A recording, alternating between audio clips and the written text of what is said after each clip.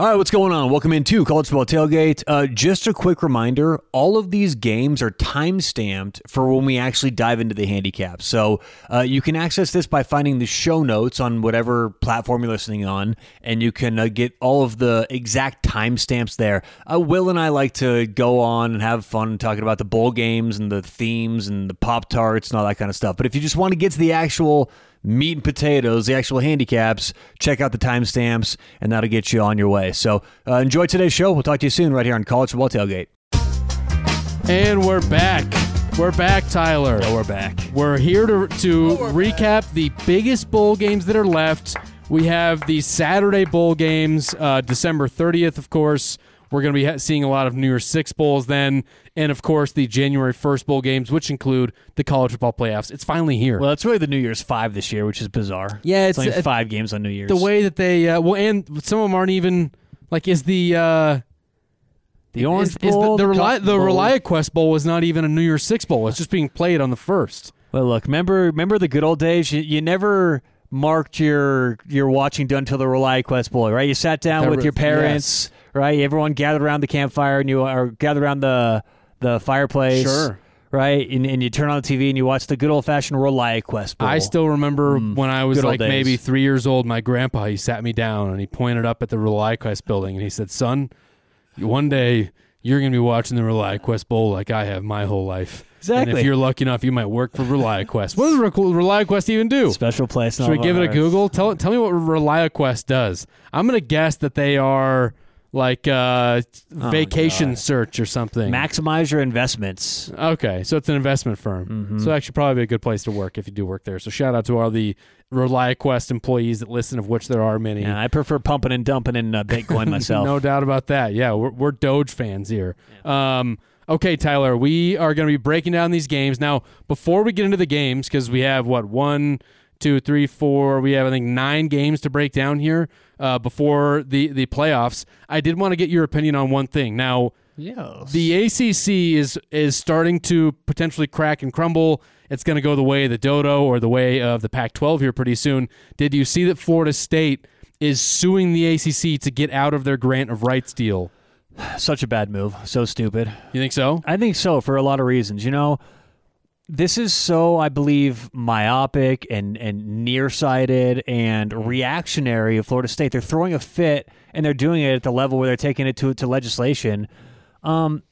Look at the ebbs and flows in the sport. Now, the one constant we have is the SEC is going to be good. But even the Big Ten has ups and downs. Yep. Look at the Pac-12. The Pac-12 is arguably the second-best conference this year, and they were a fucking laughingstock 2 years ago. Yep. So things change. And with the inclusions to what they got now, Stanford, Cal, and SMU come in, these aren't amazing schools. They're not going to blow anything away, but I believe there is upward trajectory for the ACC. There are good schools there. We're looking right now, and I know this year, maybe even last year, the ACC is not that great.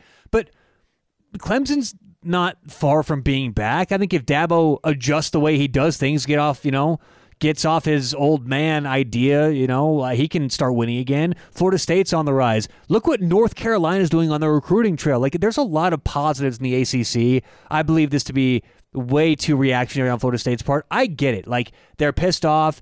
As I said on this show, I think the best 4 teams probably got in, but I think Florida State got hosed based on what this sport is. What's the point of going 12-0 in the ACC? So I get why they're pissed, but I think this is a lot and way overreacting. Look at what Jeff Brom's doing at Louisville. Louisville is going to be good. So I think that the up arrow is on the ACC right now. But we'll see what happens in the next couple of months. Well, and they're not the only school doing it, by the way. A bunch of other, to me, this is, obviously it has a lot to do with them being excluded from the playoff, but it's really, that was the straw that broke the camel's back. These ACC teams have all been exploring getting out of, because the ACC has not done a good job of, finding good TV deals to make a lot of money. It's very similar to the Pac-12 in that manner, and that, the ACC is falling behind in revenue compared to... So let's explain that real quick to everyone who may not know. It's called the Grant of Rights, and it's an ACC deal they did very recently that goes until 2034. And what's happening is This was finalized. You're trapped. You're stuck. Yeah, this was finalized and done right before a lot of this avalanche of change happened in college football. Yep. And so they are trapped in this where it's like $150 or $150 million to buy out of the ACC. And so they've made it essentially impossible to buy out. And you know what's funny is only a couple years ago when everyone signed on, why'd they do it? Because the ACC was so strong. Right. This is stability. And so now the weakness is coming in, and it's funny because my argument it's going to go back, which I think it will, but the money is real. And everyone sees Florida State and Clemson, and there's like a little coalition of these teams. I think it was Virginia Tech, North Carolina maybe, who teamed up together, and they're like fighting. And I like that. It's like it's like one of these Marvel movies where they're all getting together and they're going to go fight the bad guy. But I think that the end result here is Florida State stays in the ACC, but they do restructure that grant of rights. I think that's what happens here. So. Incredible. Why do you look so sad over there? No, we're time traveling. This podcast won't be released at the same time as the last one we just recorded, but we are recording this still on the 27th, and we're recording this during games, back-to-back podcasts. Southern Cal just blocked a punt. They're up 14-7, so they're about to now they have second and 10 at the Louisville 8. They might go up 2 scores against Louisville, and the bet board game that you and I have, the Texas Bowl, Texas A&M versus Oklahoma State.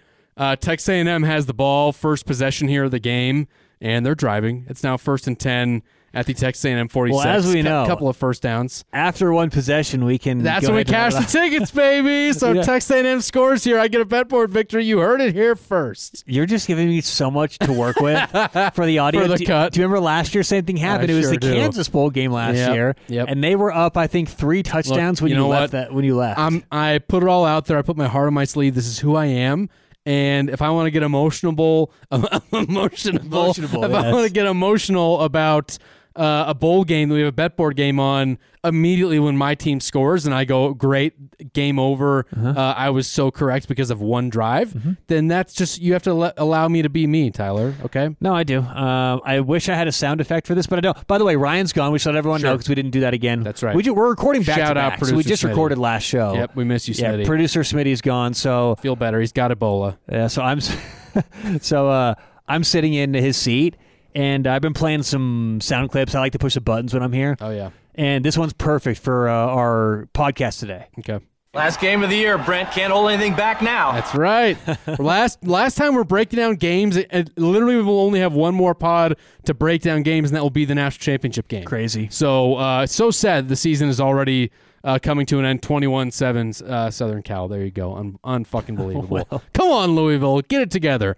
Anyway, now, yes, I think I'll end it. What we were talking about with this one point, I think this is like the death rattle of the ACC. I think the ACC is going to end up going the same way as the Pac-12, and college football is just like collapsing, and at least in what we knew it would be. And Chip Kelly's statement after the UCLA game earlier this year, where he said we need a commissioner of college football, and we need all of the major football programs to separate from the rest of their athletic departments, where UCLA can continue to play in the Pac-12 and other sports, and their football program is separate. Like, that's the only way it's going to start to make sense. Because if the ACC dies, who even knows what the future is going to look like? Right. And I'm just an old man that doesn't like change, Tyler. You are. You sound like it.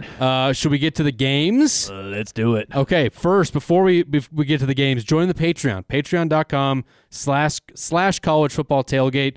Tyler posts all of his power ratings on there this time of year, 133 of his power ratings here, where you can be creating your own lines for these bowl games, finding out, where there is an edge. And he updates these, daily, right? So even after we record this. So the power ratings will get updated occasionally. Yep. Not daily, okay. But I did update them today. Okay. Some fresh ratings on the 27th for all the games Very coming fresh. up. And look, I will do like a Patreon pod or anything like that if there's news that is big enough for anything like that. So, yeah. Yeah, incredible. I mean, the Patreon listeners already know. They get advanced access to that, and you should join it too. It's only $5 a month. Good way to support the show. But, Tyler, let's get to the games, shall we? Let's do it. I just had to cram one hockey bet in, and we are good. Let's go. What's the hockey bet? Let the listeners know. This is a free for the Patreon listeners, or no? No. Oh, wow. Top secret. It's a live bet. Okay, live bet, so no need for it. No need. Okay, well, just tell me what side we need to be on. Dallas Stars. Let's go Stars. Let's go Dallas. we start here with the Chick-fil-A Peach Bowl. Shout out Chick-fil-A. We love Chick-fil-A. I love Chick-fil-A. They need new They need new sandwich containers. No, they don't. They're great. But shout out Chick-fil-A. Don't change anything. Chick-fil-A, you're perfect just the way you are. And shout out to Peaches as well, the Peach Bowl. Yes. This game, of course, being played in Atlanta, Georgia, Mercedes-Benz Stadium. We have an SEC versus Big Ten matchup. The 10-2 Ole Miss Rebels going up against the 10-2 Penn State Nittany Lions. Penn State currently a 4.5-point favorite here, Tyler. The total is hovering right around 48.5. This one's really interesting because neither of these teams really have a lot of transfer portal stuff or opt-outs. Right. Especially in what we're becoming used to in the world of modern college football. I love that. It makes me excited for this matchup to know that most of the Penn State players are going to be there. Most of the Ole Miss players are going to be there. The quarterbacks are going to be there. I'm kind of surprised to see Penn State a 4.5-point favorite here. I'm not going to lie, Tyler, because we know how limited Drew Aller has been offensively. Yes, they fired their offensive coordinator, Mike Yurcich. He's gone. Do we know who the interim play caller is going to be, Tyler? Because it's not going to be the offensive coordinator they just hired away from Kansas, which is a great hire, by the way. That has me feeling positive for the Penn State offense in the future, next year, no doubt. But right now, I still just don't know that we're going to see, a ton of really exotic play calling here, and it's against a good Ole Miss defense too. So, I for sure am taking Ole Miss plus 4.5 here, Tyler. I don't think that Penn State is just that talented offensively to be able to hammer. And by the way, this will be a theme with some of my future breakdowns. Just a little bit of a spoiler alert, but I think that the Big Ten was kind of overrated this year. I don't think the Penn State was very good. I don't think that Michigan or Ohio State were potentially that good. I don't think Iowa was that great. And so when you look at a Penn State team that really didn't have many quality wins, lost the only 2 games against big opponents they played, I just don't have a lot of faith here, and I can't believe they're 4.5-point favorites. Can you see why they're favored in this game? Yeah, so, this is why I think the Patreon members, and I don't want to overdo it on Patreon here, but there is something to my power ratings. And for those brand new to the show, I do this for a living. I have for 7 years now, and my power ratings are my juice. This is what I go back to consistently, and I believe strongly in these numbers. So it's not like they're coming out of nowhere, but it's interesting because when you get these matchups, you often get things like this where the spread doesn't necessarily make sense. But I think that if you've been following at least my rankings all year long, this does make sense. I've got Penn State. They were all year pretty consistent, like fringe top 10, 11, 12, 13 in that range. And just to give everyone an idea of what I'm talking about, I right now have Penn State about 21 points better than the average team. Okay? 8th in the country. I've got Ole Miss 13th in the country, about 16.9 roughly points better than average.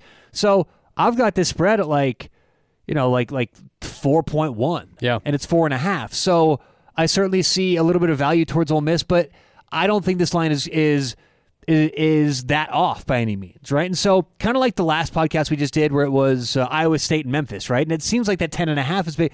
I don't think that when you look at the power ratings, it is that big of a deal. So I think that Penn State is a really good team, but I'm on your side here. I'm with Ole Miss plus the 4.5 for a couple reasons. I mean, what does this game really mean for both teams is my first starting point, and I don't know if Penn State really needs this or wants this game as much as Ole Miss. When I'm here right now from Ole Miss, they're like going after this game strongly. They want this. It's so funny to see a lot of hype around Ole Miss right now, by the way, because they're killing it in the transfer portal. Absolutely, and it seems like Lane wants this game. On top of that, Penn State, their staff, there's a lot of instability with Penn State. Defensive coordinator Manny Diaz, gone, just took a head coaching job. Their offensive coordinator was fired a couple weeks ago. Yep. So I don't love the instability with Penn State compared to Ole Miss. And you talk about the Rebels. I mean, I'd like to know what it's like in those meetings because, as I said, from the outside looking in, it seems like they're pumped up. I think they're going to put a lot in for this game and be sort of all in for this matchup. But both these teams are going to be looking towards next season, okay? Penn State and Ole Miss have really, really high expectations for next year. Let's quickly talk about that. I think that next year Penn State, especially if Harbaugh's gone, and we'll talk about that in the offseason, they're going to look at next year as like a circle highlight year. Ohio State may have some question marks on offense. They're losing Marvin Harrison. Question mark right now at quarterback, certainly. Penn State has next year circled. But guess who also does? Ole Miss. Dude, Ole Miss is making some serious moves right now. They got a lot of money. They flowing are in through the NIL. in on next year. So I think it's kind of irresponsible not to say that they're an early, at least fringe contender for the Natty next season. So you know what's kind of underrated about this game is these bowl games dictate early AP rankings next year and AP the perception of teams, right? Yep. So I think, and I read this online from a couple different sources, I think the winner of this game is going to be ranked in the top 5. 100%. I think that next year's AP voters are going to say the winner of this game gets the nod. So there's actually more to play for than meets the eye, I believe. All that put together, and we have to say this. There's going to be news that comes out closer to game day. We don't know a ton about some of the opt-outs, and this is one of the few games where, unfortunately, for whatever reason, both coaches keeping it very close who's going to be gone and who's going to play. So I don't like doing the pod without having this info, but unfortunately we have to. So it's a lean towards Ole Miss, but because of the lack of information right now, it can only be a lean. So okay, fair enough. Yeah, I like Ole Miss here plus the 4.5 points. Yeah, I mean, you mentioned it, right? Like I think that Ole Miss has a lot going on right now as far as positives, but Penn State actually does too. Yeah, they lose their coordinators, but to them, losing Mike Yurcich is a great thing. Like, trust me, Penn State fans are fucking ecstatic about that. And they hired this Kolnicki guy from Kansas who was the offensive coordinator. Look, I'm not saying fans aren't excited. I'm not even saying there wasn't a good firing. But what I'm saying is it's so much better to have the continuity of the same coach all season 100%. long. Even if this new coach is 10 times better, he's not going to have long enough to implement new features, new schemes, things like that. So I think continuity at this point in the year is actually more important. But I get what you're saying. The fans are excited about this. How much does it matter, though, in this matchup? Yeah, 100%. And by the way, none of these coaches have had incredible bowl records. Like Lane Kiffin is actually 3-4 record in bowl games. James Franklin is 6-5 bowl record. However, one interesting little factoid here that the listeners might love: for the last 6 bowl games that James Franklin has had at Penn State, he has never won 2 bowl games in a row. He's going to win, loss, win, loss, win, loss. Last year, they won the Rose Bowl. Fade them. This year, fade them. They're going to lose for sure. #analysis. Next bowl game up, the TransPerfect Music City Bowl. I don't know what TransPerfect is, but it sounds funny given the modern time. It sounds like it's something on the spectrum, perhaps. The TransPerfect Music City Bowl. TransPerfect is a translation company. Oh, interesting. So it has nothing to do with surgeries or anything like that. They should change their name. I mean, I don't know. I mean, like, maybe don't change it, but it just sounds, I don't know. And now it's such a commonly talked about topic, not to get political, that when I just see TransPerfect, that's just what I think. So guess what their revenue was last year? $400 million. $1.1 billion. Ouch. Okay. Oof. I mean, that sounds nice. So shout out to all the TransPerfect employees that listen to the show, of which there are many. We have the Music City Bowl, of course, in Nashville, Music City. Nissan Stadium, I believe. Is that where this is where the Titans play, I believe, right? I don't know. Nissan Stadium, Nashville, Tennessee. I believe it is. Can you give that a goog quickly? This is Nashville, Tennessee. Okay. Nashville, Tennessee, Nissan Stadium. I tell you what. 2 p.m. Eastern, 11 a.m. Pacific. Auburn versus Maryland. 6-6 Auburn Tigers versus the 7-5 Maryland Terrapins. The biggest of all the names that could be in the portal this year, or excuse me, in the exempt list for the bowl game is Tua Jr., Taulia Tagovailoa, Tua's younger brother, has opted out. He's preparing for the NFL draft. That has a huge effect on this, and that's why I think why we're seeing Auburn is a 7-point favorite here versus Maryland, Tyler. 47.5 points, 47.5 for the total. Is this a play for you? Are you staying away on this game? No, this is one where I go, Jiminy Christmas. Jiminy Christmas. Because Auburn has moved from 2.5 to 7. Yep. I mean, I hate taking the tail end of these numbers. I hate taking the tail end of these moves.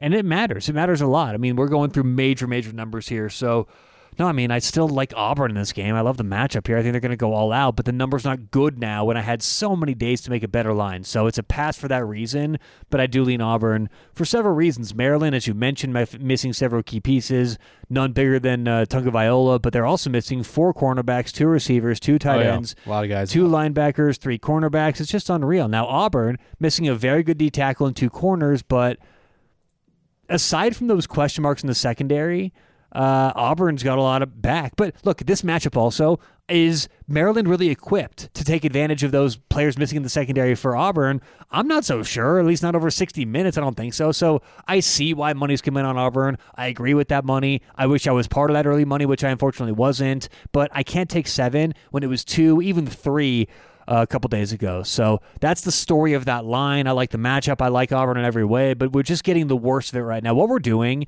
is Black Friday happened, and they had TVs, big, juicy, giant, nice TVs on sale. See something juicy, gotta have it. For like $50. Oh, yeah. Okay, and then they went back to normal prices in the afternoon, okay? But all those sold out. And now there's 2 left in the back, but the guy's like, yeah, you can have it, but you're going to have to pay double. Right, that's where we're left with these TVs. Supply and demand, if baby. you want to play, so if you want to pay double in this example, be my guest and take Auburn -7. But you missed out on so many good opportunities. I just can't do that. Okay, fair enough. By the way, live. I think I would lean with now the line's up to 7. I'd lean Maryland +7 here. Both these coaches have good bowl records, by the way. Mike Locksley. Only 2 bowl games, both the last 2 years. He's 2-0. Hugh Freeze 6-2 historically in bowl games. So I would lean Maryland +7, but don't love it right now either way. All right. Next up, we have the Capital One Orange Bowl.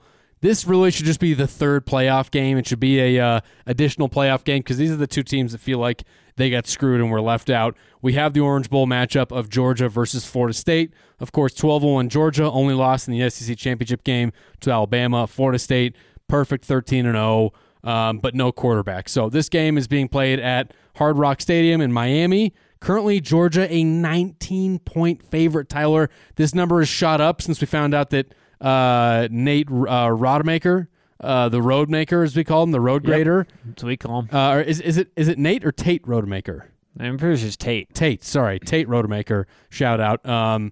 He is entered the transfer portal, so he's gone. So who even knows who the Florida State quarterback is going to be? Because now we're down. He was already like the 3rd option, and now we're going to be down to I'm not even sure who. So where are the points going to come from for Florida State?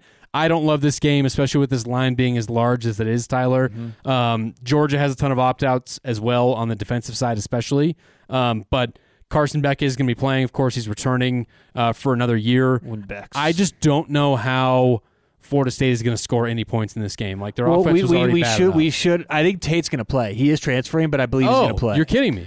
Yeah, okay. So as of today, the news I heard is Tate Rodemaker expected to play and get his 2nd career start. So that will matter. Look, I think this all comes down to Florida State just so dejected. They've been distracted. They're suing the ACC. Yep. There's so much going on. I don't like this game at all. I'm going to stay away from this. There's a much better game going on 30 minutes later that we're about to break down next. So I like that game a lot more. I'm probably going to be watching that other game a lot more because I'm not interested in this game. Like, I've got Georgia right now. Well, here's the thing. We talk about the power ratings.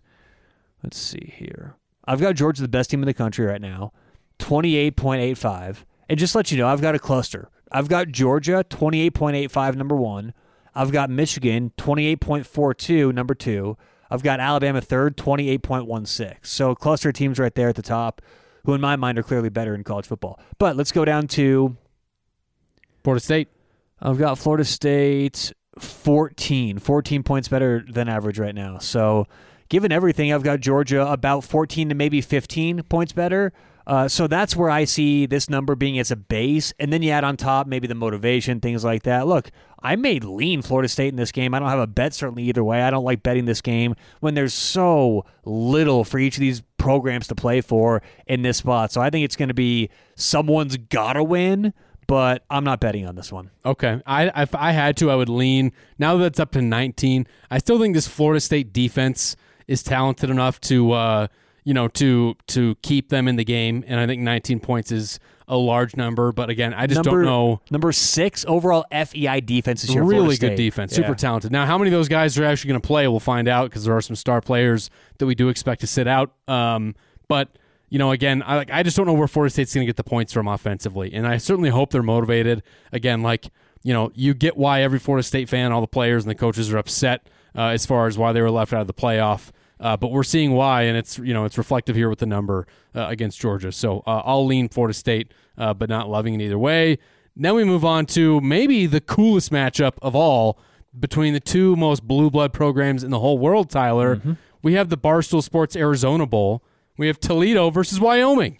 The Rockets versus the Cowboys. Yeah, good matchup. Great matchup. Looking forward to it. It's the Space Cowboy game. I don't love this whole Barstool gimmicky stuff they do. I would rather watch the game. I'm kind of old school that way. Right. So I'm really not looking forward to that because I will have money on this game, and I do think that Wyoming's the side here. A little spoiler alert, but yeah. So, and by the way, this is going to be going on during the game we just handicapped, Ohio State, Georgia. So I'm watching this game. But, I'm 100%. on Wyoming -3. It's in Tucson, Arizona, of course, at Arizona Stadium. Wyoming -3, as Tyler said, total of 44.5. Well, the one note I'll give here is that Wyoming's head coach, Craig Bohl, thank you. This is his final game. He's been the coach at Wyoming now for like a century. Since 2014. Yes, incredible. And so he's announced that he's retiring after this. This will be his last game for Wyoming, and I think you're going to see so much effort from the players because the players love him. And so that's the main motivating factor for me with this matchup and why I like Wyoming -3 as well. Why don't you give your breakdown, though, Tyler? Yeah, it's certainly part of it. Also, a big part is DeQuan Finn, the quarterback for Toledo, is transferring to Baylor, so he's going to be gone. And they're also missing their best offensive lineman, Vinny Scurry. Vinny is scurrying on out of town. So we had an idea that was going to be the case. We did. We kind of had our pulse on Toledo and a lot of what we thought was coming true, which is why their power rating didn't change too much in this most recent update. But I do think that we're looking at a Wyoming team that, according to the power ratings, is just as good as Toledo with DeQuan Finn. Now it's an easier matchup for Wyoming defensively. Will mentioned Craig Bohl on his way out after great career with Wyoming. Hugely emotional game for this team, these players, and this entire week for Wyoming. It's been big. So let's look at this season's stats. You take away all those side stories, all the narratives. This season, numbers-wise, Wyoming, number 60 FEI offense, number 63 FEI defense. Toledo, number 57 FEI offense, and number 53 defense. So that tells me that, again, without all these missing pieces, we're looking at two very, very similar teams. Without them, I think Wyoming's the clear side here. So I actually really like Wyoming this season. Now, if you look at their overall record, maybe you don't agree necessarily, but their 4 losses were to good teams. I mean, we're talking Texas, Air Force, Boise, UNLV. Yep. Really good wins, too, against Fresno. I'd say the win against App State and Texas Tech were good wins, and they can stop those teams who prefer to air it out as well, but they're versatile. They can stop the rush, and Toledo is a team who really wants to run the football. They have over 200 rushing yards per game, but I don't love this matchup again against a good rush defense for Wyoming. And, we're going to take the Cowboys -3 in the Arizona Bowl. The Space Cowboy Bowl. Cowboys over Rockets. Now, live update on some scores. It's halftime of the Holiday Bowl. USC scored 21 points in the second quarter. They're up 28-14 on Louisville. Us Cardinal bettors hating our life right now. Update on the Texas Bowl. Right now, Texas A&M should be kicking a field goal to potentially tie the game. It's currently 3-0 Oklahoma State, but Texas A&M has the ball 4th and 9 at the 19-yard line. If I keep extending this talk, there it is. They kick the field goal to tie. It's now 3-3. So as things currently stand, would be a push on the bet board if this game just ties with neither team winning, Tyler. Actually, just kidding. As it currently stands, you would be winning the bet board because you have 2 points cushion there. 2 points cushion. Yeah, you got it at a really good number. I unfortunately took Texas A&M when they were they were -2. Yes. And they closed at +4. 3.5. Unbelievable. Yes. Okay, we move on to the January 1st games, the first games of 2024, the actual New Year's 6 bowl games.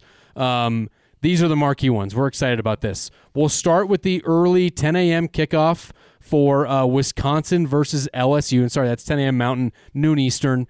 Wisconsin versus LSU. This is the ReliaQuest Bowl. We talked about ReliaQuest. Shout out to the ReliaQuest family. Wisconsin versus LSU. Wisconsin, of course, went 7-5 in the Big Ten. LSU went 9-3. They had the Heisman winner, Jaden Daniels. He is out. He's opted out. He's preparing for the NFL. He will not be playing in this. And yet, LSU's still a 10-point favorite here at Raymond James Stadium. Of course, the game being played in Tampa. Total for 55.5. Tyler, I don't see, even with a 10-point spread, I'm not seeing a lot of reason to take Wisconsin here. Even with Jaden Daniels being out, like LSU has one of the best backup quarterbacks in the whole country. Are you going to be fading LSU here, or are you willing to lay this many points? Where do you stand on this game? Is this a bet? No, it's not a bet. I would lean strongly towards LSU as well. Okay. My question with them is, do they want to be here? But I think so, from what I've heard so far. Again, you mentioned Jaden Daniels not playing. That's a big key here. Really good cornerback. Sage Ryan also not playing. Aside from a couple of injuries, not missing that much. Again, to echo what you said for LSU. Wisconsin missing some of those key pieces, but I actually think that this is like a macro viewpoint thing about Wisconsin, and I believe I may have overreacted to the immediacy of the impact Luke Fickell would have. I know he's a good coach. I still think he's a great coach, but it's going to take him a little bit. It's going to take him a few years. And given the 4-point downgrade for missing Daniels for LSU, which may be too much, like Will said, given Nussmeier and how good he is as a backup, either way, with that downgrade, I still have LSU almost 12 points better. So, it's a power ratings play. I like taking LSU in this spot, but, early game, do they want to be here? But I think it's a strong lean for me at 10. Incredible. Okay, I'm on LSU as well. Just no reason for me to see taking Wisconsin. I just don't see how they're going to be able to score to keep up with LSU in this game. We move on to the Fiesta Bowl. I love this matchup. The Verbo, or VRBO. I always called it VRBO, but apparently it's Verbo. You ever Verboed? No. Tyler? No? You ever Airbnb'd? No. Never? No. You're a hotel guy. Hotel guy through and through. I've heard too many fucked up stories about Airbnbs. So I was always a hotel guy. Then I swung when Airbnb and Verbo kind of first came around. Everyone was doing it. I was doing that, and now I'm squarely back in the hotel category. I don't want to have to take out the trash and load the dishwasher of where I'm going before I move out, and then still have to pay a $400 cleaning fee. It's ridiculous. It's fucking garbage. Hotels know what they're doing. You check out at 11. They clean all your shit for you. You don't have to load dishes or take out the garbage. I figure you'd be one of those hipster people who goes and stays in like the Big Giant Potato. Well, I mean, that would be fun. I would stay in the Big Giant Potato, but that's the old castles. If there was a castle or a potato hotel, I would do that as well. In fact, I would rather have cleaning service and a concierge and all that, and not have to like text a guy to be like, "What's your Wi-Fi password?" when you get to the Airbnb. It's ridiculous. It's garbage and it's a scam, I think, and people are waking up to it. The people are waking up. They are. People are waking up. But anyway, the VRBO finally waking up, exactly, opening their eyes. Those fucking sheep, they're going to be right back at the La Quinta Inn with us soon enough. VRBO, the Fiesta Bowl. This game, of course, being played in Glendale, Arizona, State Farm Stadium. We have Liberty, 13-0 Liberty against 11-2 Oregon. Oregon, a 16.5-point favorite here over Liberty, Tyler. Total of 67.5 points. This game strictly comes down to motivation for me for Oregon, because Oregon should be good enough to destroy Liberty. But, you look at a 13-0 Liberty team, like they're going to be excited for this, for the opportunity to upset Oregon. We've seen this a lot where a group of 5 team ends up, in this case, Liberty's, I believe they're a independent team, right? But they're essentially a group of 5 team because they're independent. They're just not Notre Dame, right? Where that team gets to one of these New Year's Six Bowls, and they actually do really well against often a group of 5 program that doesn't want to be there. We've seen it happen. Central Florida did it a couple times in the past. We've seen other teams do this. And so it's all about motivation, because if Oregon is motivated and they play well, I think they will blow the doors off of Liberty. But I'm kind of enticed to take Liberty here plus the 16.5 points, Tyler. Is this a bet game for you? No, it's a lean Liberty. I will have some bets coming up here, though. But this one, no real strong feeling either way. I would, again, lead towards Liberty. Again, or usually with teams like Liberty, you get a bunch of opt-outs with their better players. You've seen this with like JMU this year, right? Where like half their roster is transferring because it's a team perceived to not be that good with a lot of good talent. But That's not the case with Liberty. So you get a lot of these players coming back. Now, sure, they're losing their D lineman, Kendi Charles. They're losing cornerback Preston Hodge, but not a whole lot other than that from a production point of view. Oregon, missing a couple opt-outs, but really not that much. Now, here's the thing with Oregon. A lot of potential opt-outs. Here's the list of potential opt-outs. Potential. Wide receiver Troy Franklin. Wide receiver Tez Johnson. Offensive tackle Anjay Cornelius. Edge defender Brandon Dorless. Edge defender Jordan Birch. And safety Tyshim Johnson. All of whom are big impact players. So I just look at a team in Oregon that, do they want to be there? It's Liberty. Maybe if it were a bigger matchup, they'd be excited. But they lost their last game to go to the playoff. I mean, they thought if they win, they're in, and they lost that game. It's heartbreaking. So it's kind of like how up can they really be to go play Liberty as 16-point favorites? Now, Bo Nix is playing, right? He's leaving, but he is playing this game, and I just have question marks about that. So I'd lean Liberty. No real strong play either way, though, here.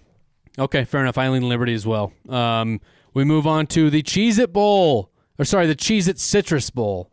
It should just be the Cheez-It Bowl. I know, citrus and Cheez-Its. They're dumping a Gatorade jug of Cheez-Its on the coach, not oranges. Yeah. So that's stupid. Or they need to do better with the advertising, the sponsorship. The Cheez-It Citrus Bowl. It's just that you can't. Cheez-Its and citrus don't mix. There's no citrus option. And as we learned last year on the podcast, Will actually prefers fat-free Cheez-Its. So. I was. You know what? I may have.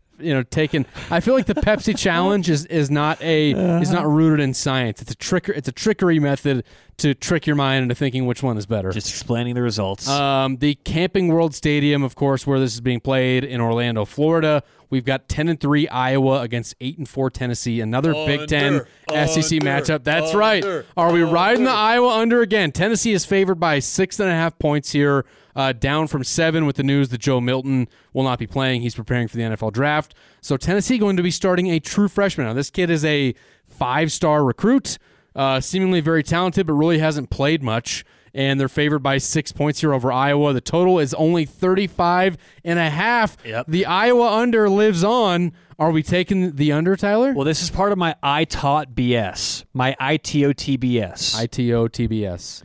My irresponsible teaser of the bowl season. Oh. Okay, so we're doing it. We're teasing a couple teams. Now, you should find even money teasers out there for 6-point college football teasers. So here's what we're doing. We're teasing the under in Tennessee, Iowa. Okay, so we're going to tease this from 35.5 to 40 to 42.5. Nice. 7 points. Okay. Or excuse me, 6 points. So 41.5. Okay. So I actually got a 14. Yeah, but we'll give it a 41.5. So 6-point teaser to 41.5. I mean, seems silly. I don't even think we need it. The Iowa under is undefeated, Tyler. Now the other leg, there's going to be a spoiler alert here. Okay. We're going to tease it with Alabama from plus 1.5 to plus 7.5. Ooh. So under Tennessee, Iowa 41.5, and Alabama plus 7.5 in a 2-team 6-point teaser. Let's go. Okay, fair enough. Yeah, I mean, look, I'm all over Iowa here. I like Iowa plus 6.5. Loved them when they were plus 7. This is we know what the Iowa defense does. It's disciplined. It's really tough on quarterbacks. And even though this guy is a highly touted recruit, like this is not the first start you want for your future star quarterback. Like, yeah, maybe he'll be great and he'll tear him up, and then everyone will go, well, now we know why this guy was 5 stars. But typically you want to give that guy like a tune-up game against, Middle Tennessee State or whatever. Right. Like playing the Iowa defense in a bowl game, like this is a dangerous spot for Tennessee. I think Iowa could win this game outright. I like them as a money line team, and I like the under as well. So we're riding the Iowa train. This is Brian Ferentz's last game coaching the offense at Iowa. I think the offense will kind of play all out for him as well. Not that really matters. That might just mean they score a touchdown as opposed to 2 field goals. But I think the defense keeps them in this. I like Iowa in all the scenarios, under and against the points. Yeah, I mean, look, I was on the under for a reason. I'm not taking any play based on the pure flat numbers, but Tennessee's losing 4 key defenders. So they're going to have some holes on that defense. And if there is any mental lapse, I think Iowa maybe can take a little bit of advantage. But it's that bad offense for Iowa. But look, I'm not saying anything anyone doesn't know.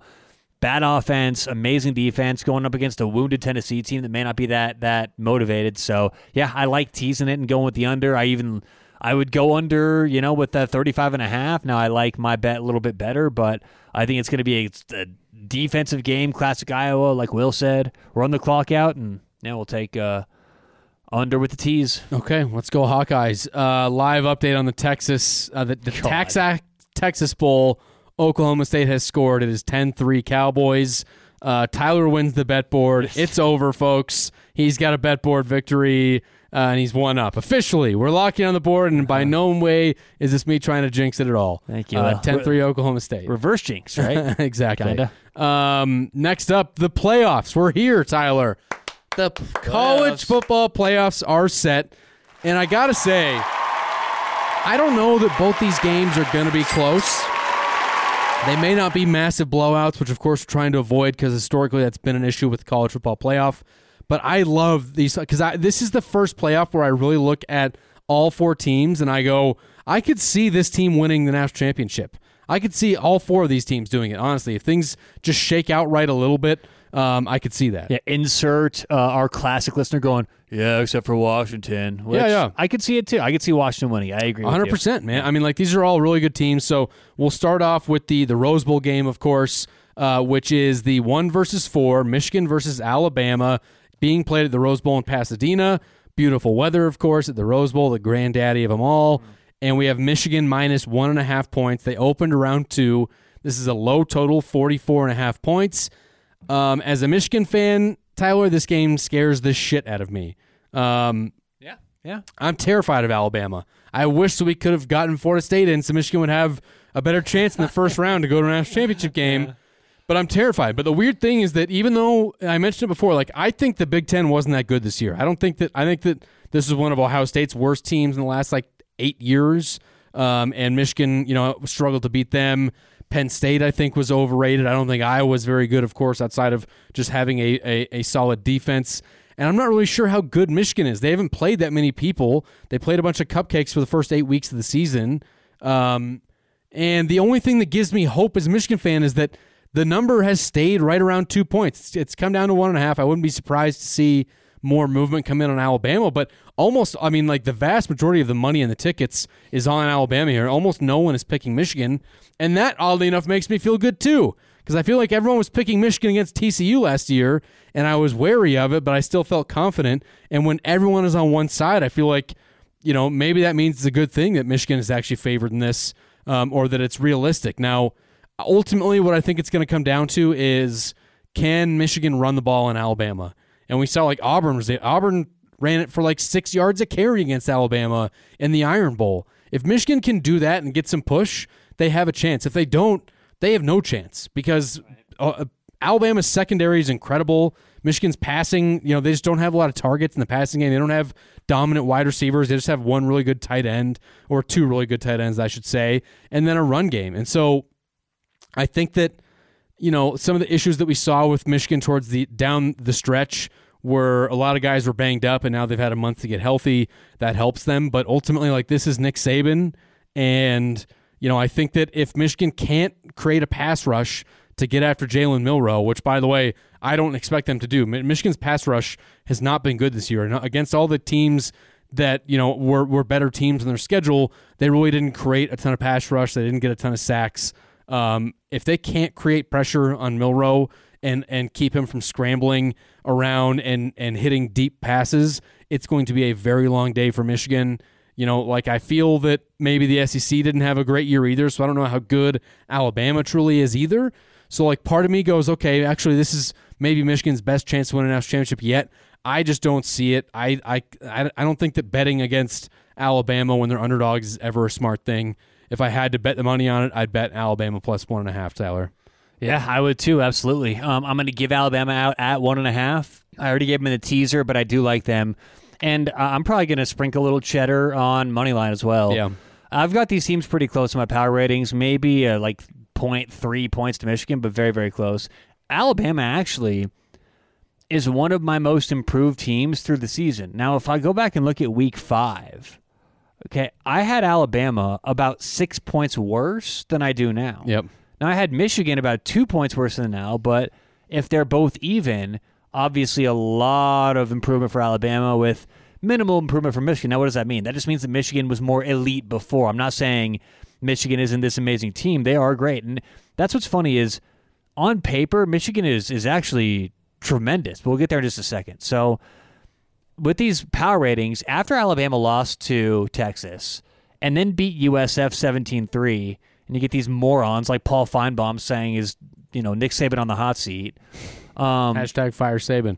It's so stupid. Every time he's in one close game, it always happens. He's over the hill, Tyler. And, so I go back to that point in the year, and I was asking some questions, too, in terms of their elite nature, but we have to give it up to Alabama for the evolution of this team, specifically this 100%. offense, right? And it comes from a pure talent standpoint, but also an X's and O's standpoint, specifically running Jalen Milroe more. Now, some of that I understand is wanting to keep Milroe healthy throughout the course of the season, but it was staggering. When Jalen Milroe, he went from the 57th overall quarterback in the country to the number 3 overall quarterback in the country in terms of his worth against the spread. Incredible. When he started running the football more. Yep. Right? This is a clear demarcation, and the numbers, when you split it off, he's a much better quarterback when he runs. And I think it's a good situation for Alabama because this is the last game of the season, right? Last game of the year. Brent can't hold anything back now. So, yes. Hopefully it's the last game of the season for Alabama. Oh, there you go. Well, this could be the last game of the year, but they're getting towards the point where running the quarterback and these must-win situations will call for the quarterback to use his legs, right? It's the same thing in the NFL. Like, the closer we get to the playoffs, the more you're going to see Baltimore use Lamar Jackson on the ground, specifically in those key situations. Same thing here with Alabama, and I expect it in this game with Milroe. So that's all goes into the progression I talked about, right? Not only in Milroe as a quarterback, but also his role in the offense. So yes, he's getting better, but also the offense around him is getting better. And one aspect of that improvement has been the offensive line. And we'll mention the defensive line for Michigan. I kind of agree with that although they've had really good numbers this year, I'm not so sure it translates to these kind of matchups. Now, again, Alabama has had question marks all year at offensive line. I will admit that. At one point in the year, it was that horrible Colorado Buffalo's offensive line giving up sacks, and number 2 right behind them was Alabama. Now, that's improved, but they still gave up 4 sacks against Georgia in the SEC championship. So I do wonder how truly good is Michigan's defensive line. And it's funny. I kind of think that with Michigan in general. Like I don't know what we can take away from Michigan this year. On paper, they're one of the best teams in football. Hell, on paper, they're one of the best teams, the most well-rounded teams we've seen the last 5 seasons. Yeah. But I had serious question marks about their schedule. And this is what I think is silly about college football. I love college football. We do this podcast every season. I absolutely love the sport, but it's dumb what happens. How some seasons you can go through an entire year and you get teams like Michigan where, what do they have, like 2.5 data points we can look at? Right. This is silly. That's why the future of college football is going to be so great when there's all big matchups, none of this nonsense. So, look, outside of Michigan's 24-15 win at Penn State and their 30-24 win against Ohio State, can we really, even including Iowa, can we really look at any of those games and say, this is a data point we can apply to the Alabama matchup? And on the other side, look who Alabama's played. They played Texas non-conference. They played Ole Miss, underrated road games at A&M and Auburn. They played Tennessee. They played LSU. They played Kentucky on the road, won that game 49-21. And, they beat Georgia in the SEC championship. And not only that, we've seen them do it this season, and we've seen Saban do it over and over. Nick Saban is 9-4 in the college football playoff. He's 19-11 in bowl games. You compare that to Harbaugh, who's 0-2 in the playoff. Yeah, and hasn't won a bowl game in like 6 fucking years. He's 3-7 in bowl games in his career. Yep. And so you just put all that together, and I see a lot more avenues here for Alabama to do what they do and win. And here, let me ask you a question. I think that this is the biggest point of the entire handicap for everyone out there wanting to dive into this game. You've got to answer one question. This may be the first question you ask yourself. what is Jim Harbaugh's mindset going into this game? Because Michigan wins by playing Michigan football. And it was a couple years ago where Jim Harbaugh said, okay, we're not going to beat Ohio State by getting faster on the outside and getting quicker on defense. We're going to beat Ohio State by getting more physical and doubling down on what we do and making it uncomfortable in that matchup. And so Michigan plays Michigan football, and they bully teams. Well, you watch every game they play. Oh, yeah. They win teams because they're better at the line, both offensive and defense, and they bully teams. So we all have to ask ourselves, what is Harbaugh more likely to do? Is he more likely to say, this is the kind of football we play, we're not going to change it, what got us here we're going to do? Or is he more likely to say, we have to change what we're going to do because it's not going to work against Alabama? Now, you would know better than me, but let me tell you my initial approach. I think based on Harbaugh's personality, he is one of those good old, simple, don't overthink it type of guys. Oh, yeah. So I think he's much more likely to say, no, like, I just didn't picture him in an interview. Hey, we got here doing this, we're going to do this. We go down doing what we do, that's fine, but we're going to play our football. So I think they're more likely to do that, which inherently gives them a worse chance to win the game. So what do you think? I mean, yes, I think in general you're correct, especially during the regular season. What we have seen with them in bowl games specifically, though, like when they have a month to prepare, sometimes they do change some things out. Like that TCU game, they passed the ball a ton, and they were a team that lined up and ran the ball like all season long last year. Right. However, like, you know, they've said they've changed up some things with their preparation this year because they know they haven't won bowl games. They haven't fared well in bowl games. So what they're actually doing is they're doing less hitting in practices because they felt like guys were like beat up and exhausted come bowl game. But as far as like game plan goes, the funny thing is that with this matchup is that it doesn't matter either way because either they're going to go, yes, we want to run the ball, we're going to run the ball, or they're going to say, hey, let's exploit Alabama's weaknesses defensively, which is stopping the run. Like, they're a really good pass defense. They have two of the best corners in the whole country, Kool-Aid McKinstry and the other guy.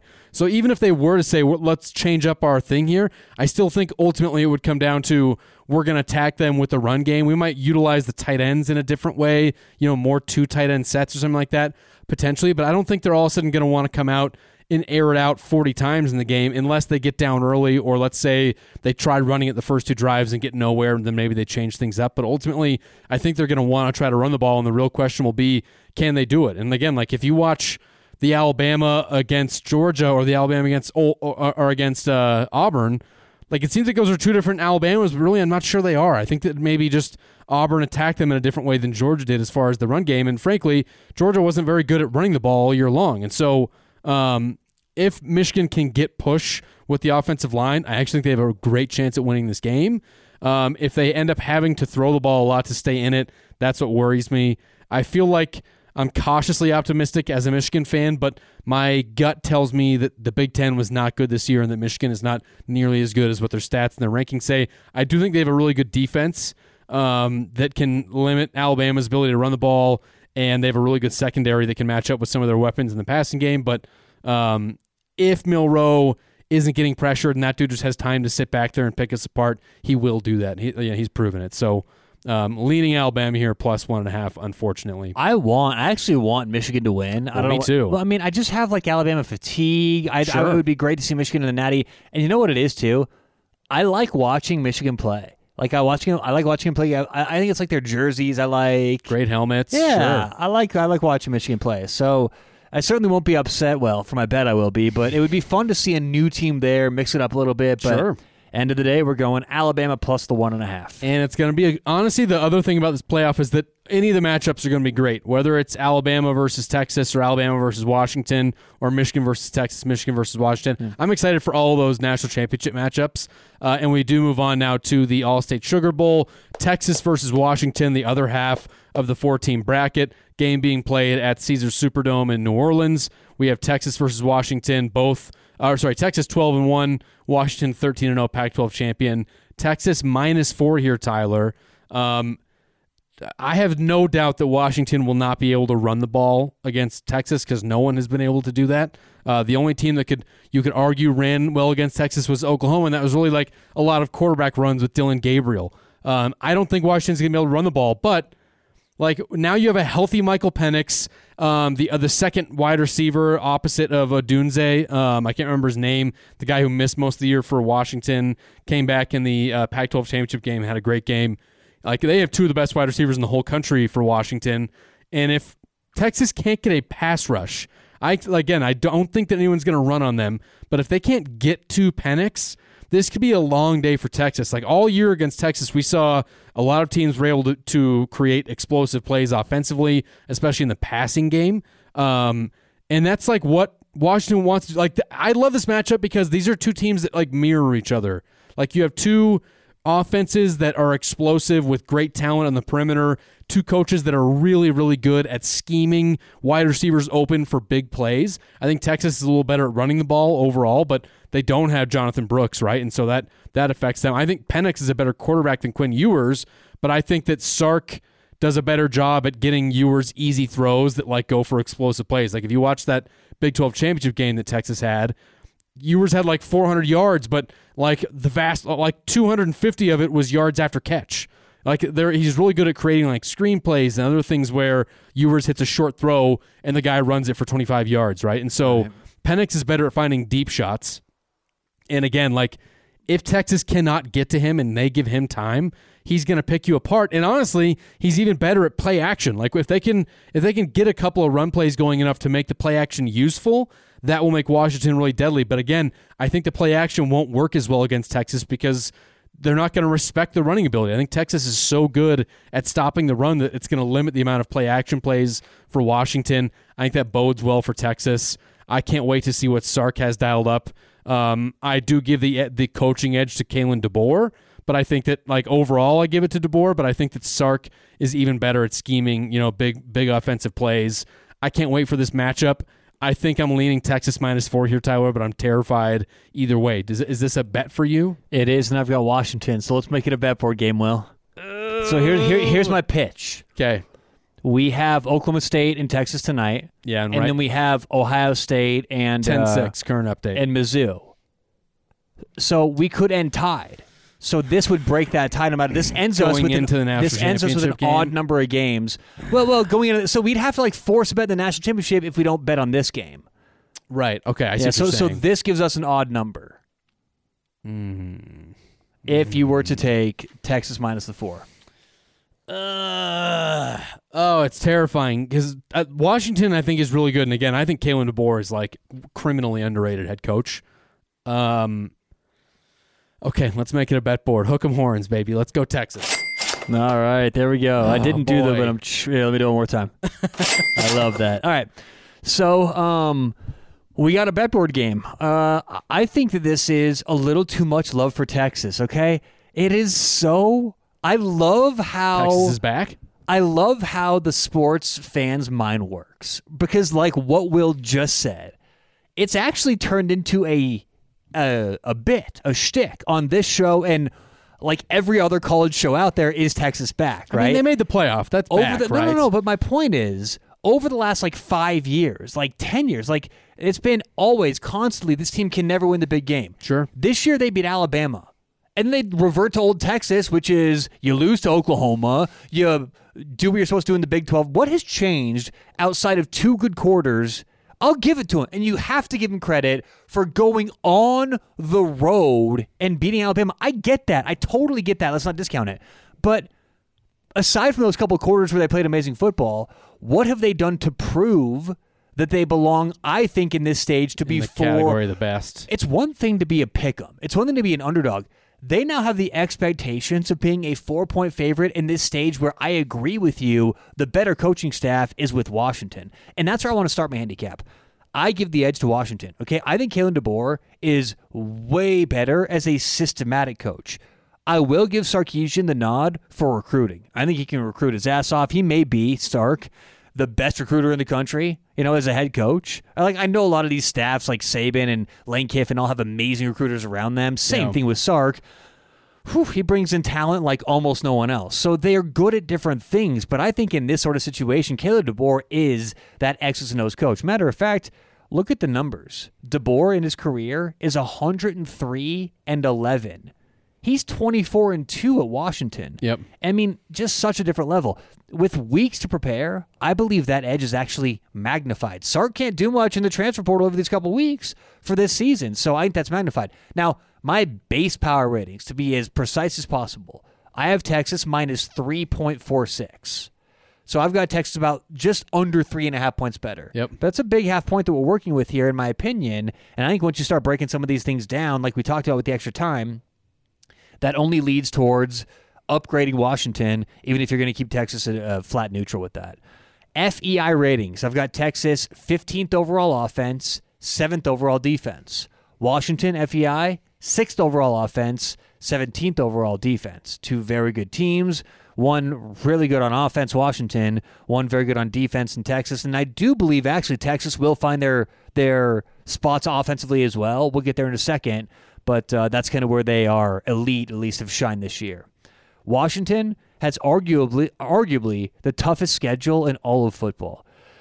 Will, do you remember those 3 ratings I talked about earlier in the year, like the 3 strength of schedule ratings? Yep. In all 3 of those, Washington has the number 2 strength of schedule, the 3rd hardest, number 3, and the number 1. In those same ratings, Texas is like 33, 25, and 5, right? So I'm not saying it's a bad schedule, but I'm saying overall, we can't, and if you're handicapping out there with this notion of, well, Washington, how good really are they? Do they deserve to be here? Are they some Pac-12 team?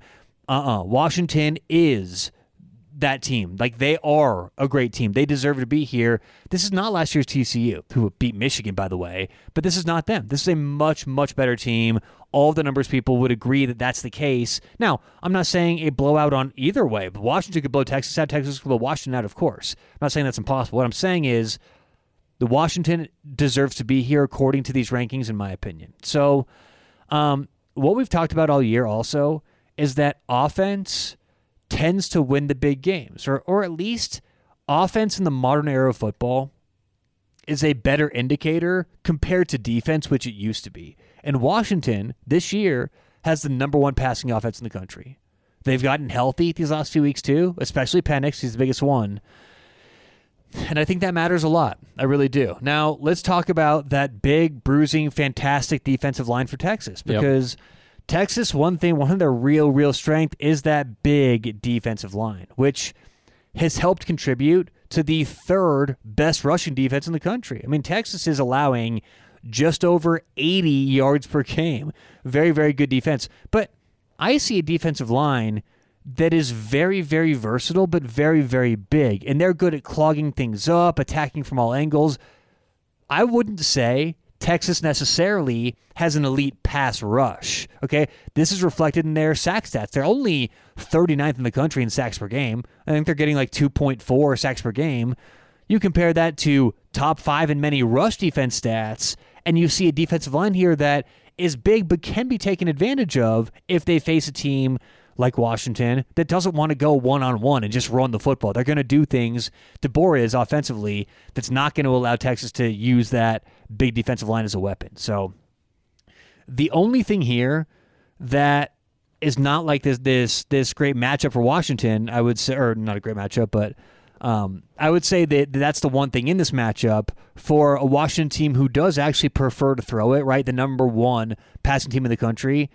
They don't really fall into the trap of, well, we run it, but Texas stops the run, so what are they supposed to do, right? They're not going to do that anyway. Now, I think you have to run the football, but this is a team that all year, even against Oregon, and again, the number 1 schedule, number 2 schedule, number 3 schedule, however you want to look at it, they've been able to do different things and be very versatile with their own offense. So I think the time adds to DeBoer's ability to add to this offense, who's already shown that they can throw the football, and that's not really where Texas is their best on defense. Again, they're 3rd best in the country, giving up however many yards it was on the ground, 80.1 or whatever, 81.1, but they are still, Texas is 86 in the country in passing yards allowed per game, right? So I think that there could be an opening on there for Washington to throw the football. Now, let's stick on defense, but go to Washington, because I do wonder what kind of pass rush Washington can generate, right? When we're talking about Texas having the football, what's it going to look like? And I actually do think that Texas will move the football. I think both offenses are going to find success here. I tend to lean the over. Totally think both teams are going to score, yes. Yeah, I think that we're going to see some points. I think we see both teams have success. So I actually don't want to be so anti-Texas because I do think we see points, and I think Texas does find success. I think Texas can run the football, and they can pass it here. I think that Washington will find some early game struggles settling into what Texas wants to do. Texas also, like you mentioned, very fast. I want to get to the outside. And Washington, not the fastest team themselves. They also have trouble tackling. So I look at all these things together, and I understand where Texas will have their edges and will have their opportunities on offense. I just think given 60 minutes, given the coaching mismatch, what I perceive to be a coaching mismatch, Washington, I think they can stay close. So 4 points is big for me. I don't like this 3.5, but I do it 4. So we got a bet board game, last one of the year, potentially. I got Washington. Incredible. So live update, by the way, Oklahoma State's up 17-6. Texas A&M has the ball. So I'm going to need Missouri, and I'm going to need Texas to come through and get me this bet board victory, and then I can go out finally on top. Wouldn't that be amazing? That would be. Follow us on Twitter at CFB_pod. Join the Patreon, patreon.com/collegefootballtailgate. We will be back the Wednesday following round 1 of the playoffs. That's next Wednesday. Yeah, next Wednesday, exactly. So thanks for listening. We'll see you soon.